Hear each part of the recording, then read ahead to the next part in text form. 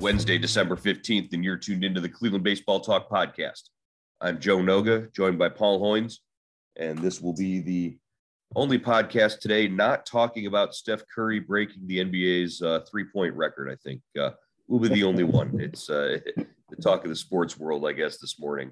But as we look at another one of our Guardians' top prospects who were added to the 40-man roster, earlier last month, Bryan Lavastida, converted catcher, who's his hit tool is probably his best feature. He's still learning sort of the game behind the plate, but he looks to be sort of the next in line in the pipeline to the majors in terms of catchers for Cleveland. Yeah, definitely, Joe.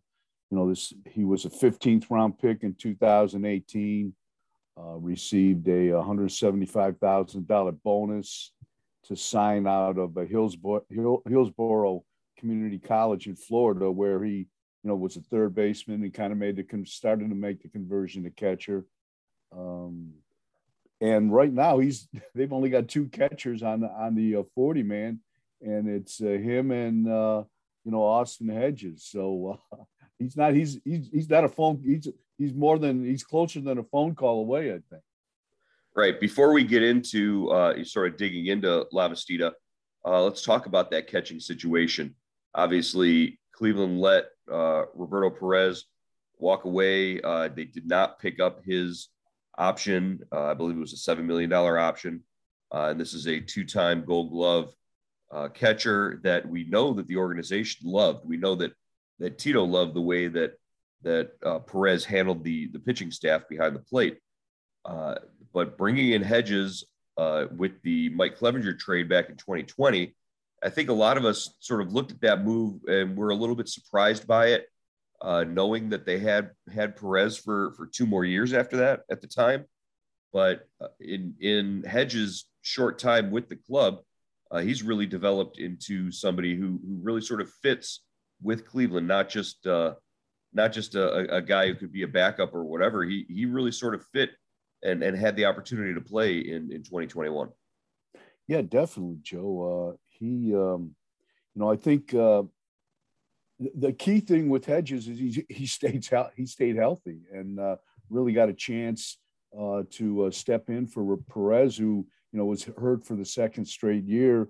He caught 88 games. The question is, can he be a frontline catcher? He's the maximum he's caught in his career is probably 120 games in one season. That was with the Padres a few years ago. So how are they? They really have to shore up this depth, I think, at this position.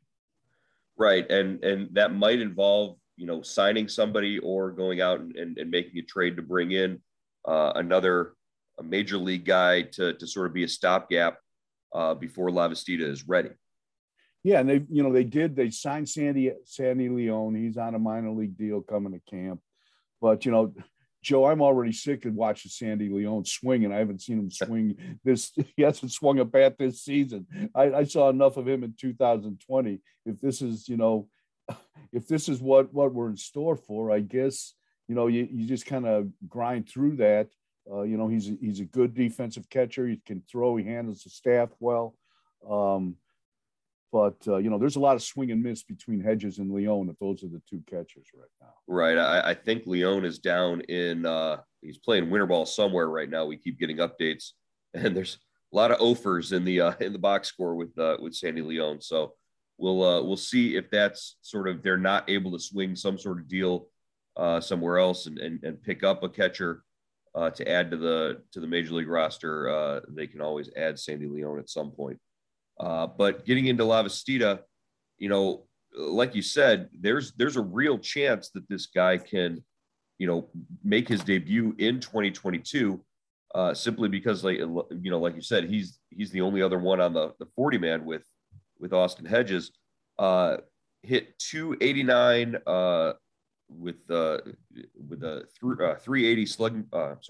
380 on base and 456 slug percentage in 84 games last year. Made it all the way up to AAA briefly at the end of the season. And like we said, he did so on the strength of his bat. It's not, he's sort of a work in progress behind the plate. Yeah, definitely. He went, he played at three different levels last season, which is pretty, a good accomplishment. He started at A ball in Lake County, hit 303. Then, like you said, went to Akron, hit 291. Was up for at AAA for 7 games where he hit 158, and then he went back down and played for Akron in the postseason and hit 500 in 6 for 12 with a homer and four RBIs in 3 games when Akron won the Northeast playoff championship. He's the number 13 prospect according to MLB Pipeline in the Cleveland organization. But yeah, that playoff experience had to be good for him too. I got to imagine that he's a guy that, they're sort of keeping an eye on in terms of maybe like a fast track. What does it mean for other catchers in the system, chiefly Bo Naylor, who was a top prospect, a top pick a few years back? Yeah, Naylor got off to a slow start and really never recovered, Joe, at Akron this year. But I think, he was 21. He's probably playing, maybe a little higher than he may have been, getting tested there. He still handled the staff well and threw well. And I think, he's probably, more of a finished catcher behind the plate than Lavastida. Lavastida, still has some work to do. He's as a pro, he's only caught like 118 starts at catcher. He's got 19 errors back there, 20 pass balls, and he's thrown out about 30% of the runners he's faced. So, I think that shows you he's got some arm strength, but I think he probably still has some, polishing to do, some finishing to do on calling a game and handling a staff and controlling the running game. Well, and the nice thing, if his bat does get him to the majors faster, if he does wind up having to sit on the bench and work there, Sandy Alomar is with the major league staff and he works with the catchers, and we've seen what Sandy Alomar can do, turning catchers who were already pretty decent catchers in the first place into Gold Glove guys. In terms of Roberto Perez, the opportunity to maybe work with Sandy Alomar, it has to be something that, might get Lavastida consideration to move up faster than maybe he would normally. Yeah, I mean, you couldn't ask for a better teacher. I mean, Sandy, worked, I think they have 5 different catchers last season. So, he worked with a lot of different guys, a lot of veterans, a lot of younger guys. He's a 6-time All-Star, a Gold Glove, winner at catcher. He probably knows more about catching than half the people in baseball have forgotten. So, that's pretty good, a pretty good teacher, a pretty good guy to, soak up some knowledge from. John Paul Gonzalez. Remember the name, John Paul Gonzalez, among the 5 different guys they had rotate through with Ryan Lavarnway and Wilson Ramos, Rene Rivera. John Paul Gonzalez was actually up with the club. Did he ever get in a game? I don't remember if he ever got in a game. No, he never got in a game. I think he was there for like 2 days, and then they signed. I think they brought Lavarnway back, and right. And he was gone. And I think he's a minor league free agent now. So his time in the spotlight was short lived. Yeah, there might have been a COVID situation that had delayed Lavarnway coming back up to the major league roster. I think that was what the situation was. So, hey, you never know. Keep his number on file, because the way things are going with the COVID situation right now, you might need a lot of catchers at some point. Who knows? You're not kidding, Joe. I mean, God, it's all over professional sports. It's all over the world, really, the country. It just never stops, man.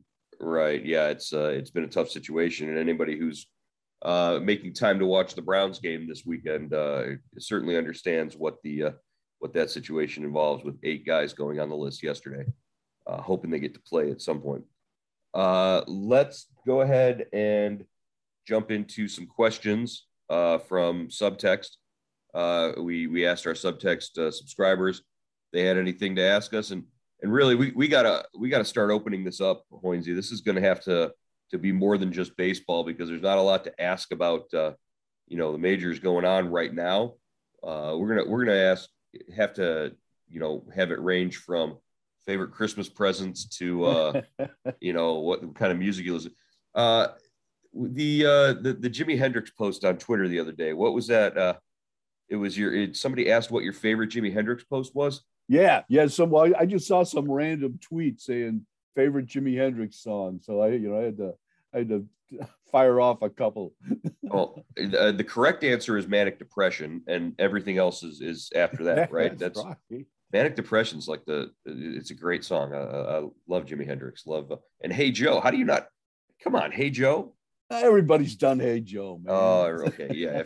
If they play Hey Joe on 104.1, then yeah, it's too common, I guess. All right, this question from Eric in Middletown. Do you have a problem writing about the Guardians and not the Indians? So I guess we could always fill time answering the new mascot question, I guess. But my position on this matter is pretty clear and plain. It has been from the beginning. I don't have a problem writing about Guardians. I enjoyed writing about the Indians. The Indians are in the past. The Guardians are now the future. It's pretty easy to just shift and move forward. I guess and you've heard it a million times on this podcast, I'll still slip up and say Indians once in a while, but it's getting easier. I think by the time spring training opens, it'll be a lot easier. Yeah, I agree with you, Joe. I find it difficult when you go back in the past and you're referring to, players that played, 2 or 3 years ago. Did they play for the Guardians or did they play for the Indians? And so I've been just throwing Cleveland in there for the time being. It's weird. Well, it's pretty simple right now. Nobody's played for the Guardians yet, so yeah. As of right now, it's real easy. Everybody's an ex-Indians player as of right now.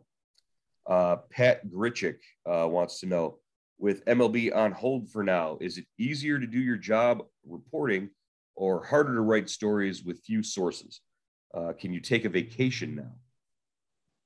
Well, I guess you could take a vacation, but it's definitely, it's so strange. I mean, people want, with the Guardians, they can't say anything. They can't say anything about anything, and it's tough to find people to talk to on or off the record. So it's tougher to do your job now, and until these negotiations start up again, there's really everything is kind of sitting in limbo. Yeah, the Guardians have, from the front office, have told us, don't expect to be able to talk to coaches or anybody in the organization, and that's for legal reasons, and I totally understand that.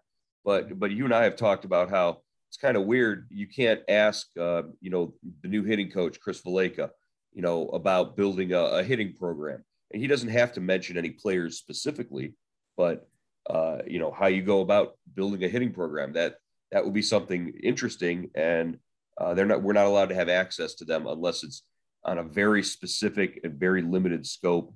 And even then, it's really hard to sort of get those sources. Over the years, I've built up a few contact numbers of players in my phone. I can always shoot off a text, but I don't expect to get any responses from players, because I'm sure that on the Players Association side of things, they're being told the exact same thing. Well, I think the players can talk. I mean, I don't think they've been encouraged to talk, but I think they haven't been, they haven't received an edict from on high that, silence is golden. Right. And, there are things that players are involved in, like their charitable works and those sort of things that maybe they want to be able to get some publicity for. I know Austin Hedges does a lot of work with, water for villages in Africa and things like that. So, there might be something there where we can reach out and have a conversation. I know I've got Charlie Hedges' number, and I know Charlie listens once in a while. So maybe I might be calling Charlie up for some scoop here in a little while, just to get just to hear somebody else's voice, maybe Charlie, Austin's dad. But yeah, it's the well is pretty dry right now, and until something breaks loose, it's going to be tough. We saw I have in here you were talking about Jay Bell in the subtext. You'd sent out some information about him. What do you remember about covering Jay Bell with the Indians, Hoynesy? Yeah, Jay Bell, I remember, it was his birthday a couple of days ago. And I remember him making his big league debut. He was playing in the Florida Instructional League. This is when the Indians trained in Florida in September. They needed they called him up. There was an injury or something. And I think Mike Hargrove was a coach down in the Florida Instructional League. And he knew he was going to be facing Bert Blyleven with the Twins at the old Metrodome. And he said, he told Bell, Blyleven, always first pitch is always a strike. You'll be ready for his first pitch because he's going to throw it right over the middle. So Jay Bell comes up there, and in his first at bat, first big league pitch he sees, he hits a home run off Blyleven. And the year before, Blyleven and Bell had been traded for each other. So it was really interesting. And Jay just a nice guy, great guy. Won a World Series with Arizona, and they tried to play him at shortstop in Cleveland, and for whatever reason, Doc Edwards and Hank Peters didn't think he had the range to play short, and that's why they traded him. They traded him for Felix Fermin to Pittsburgh, and Jay went on to have become a Gold Glove shortstop. Played over 1,000 games at short, and just had a great career. And Felix could play short, but he couldn't hit. Yeah, that was the major drawback. But hey, eventually they flipped Felix Fermin for Omar Vizquel, and that sort of worked out for the Indians at the time, I guess. I remember Jay Bell. I remember being real excited about Jay Bell when he hit that home run, and then not much after that in terms of his stint in Cleveland, but a lot of fun to sort of remember and look back to him. That's going to do it for today's podcast. Today's episode of the Cleveland Baseball Talk podcast, brought to you by the letter who knows. We will be back tomorrow, another prospect on the Indians 40-man roster to break down, and Hoynesy will wait a minute. Hoynesie's going to a basketball game tonight. We got to dust off the NBA rule book. Hoynesy will be covering the Cavs pinch hitting for Chris Fedor, as Fedor's on maternity leave, or I guess paternity leave would be the appropriate thing, right? He's at home with his newborn son. So glad to help Chris out with covering the Cavs. And hey, Cavs are fun to watch now. You're gonna have a good time at the arena tonight. The Cavs are rolling. I haven't covered a basketball game in a long time. This could be a dangerous situation right now. Have you ever covered an NBA game? Yeah. I covered, I've covered some Cavs games. I covered this was like a million years ago when the Cavs trained at Lakeland Community College. And Bill Fitch was was a coach. We know that your career stretches back a million years. We know that, but you got to cover Bill Fitch. Yeah, Bill Fitch and Luke Whitty, I think, was the center. Oh man, yeah. I can't wait to read this game story. This is going to be great. All right, Paul. Have fun at the arena tonight. We'll talk to you again tomorrow here on the Cleveland Baseball Talk podcast. All right, Joe.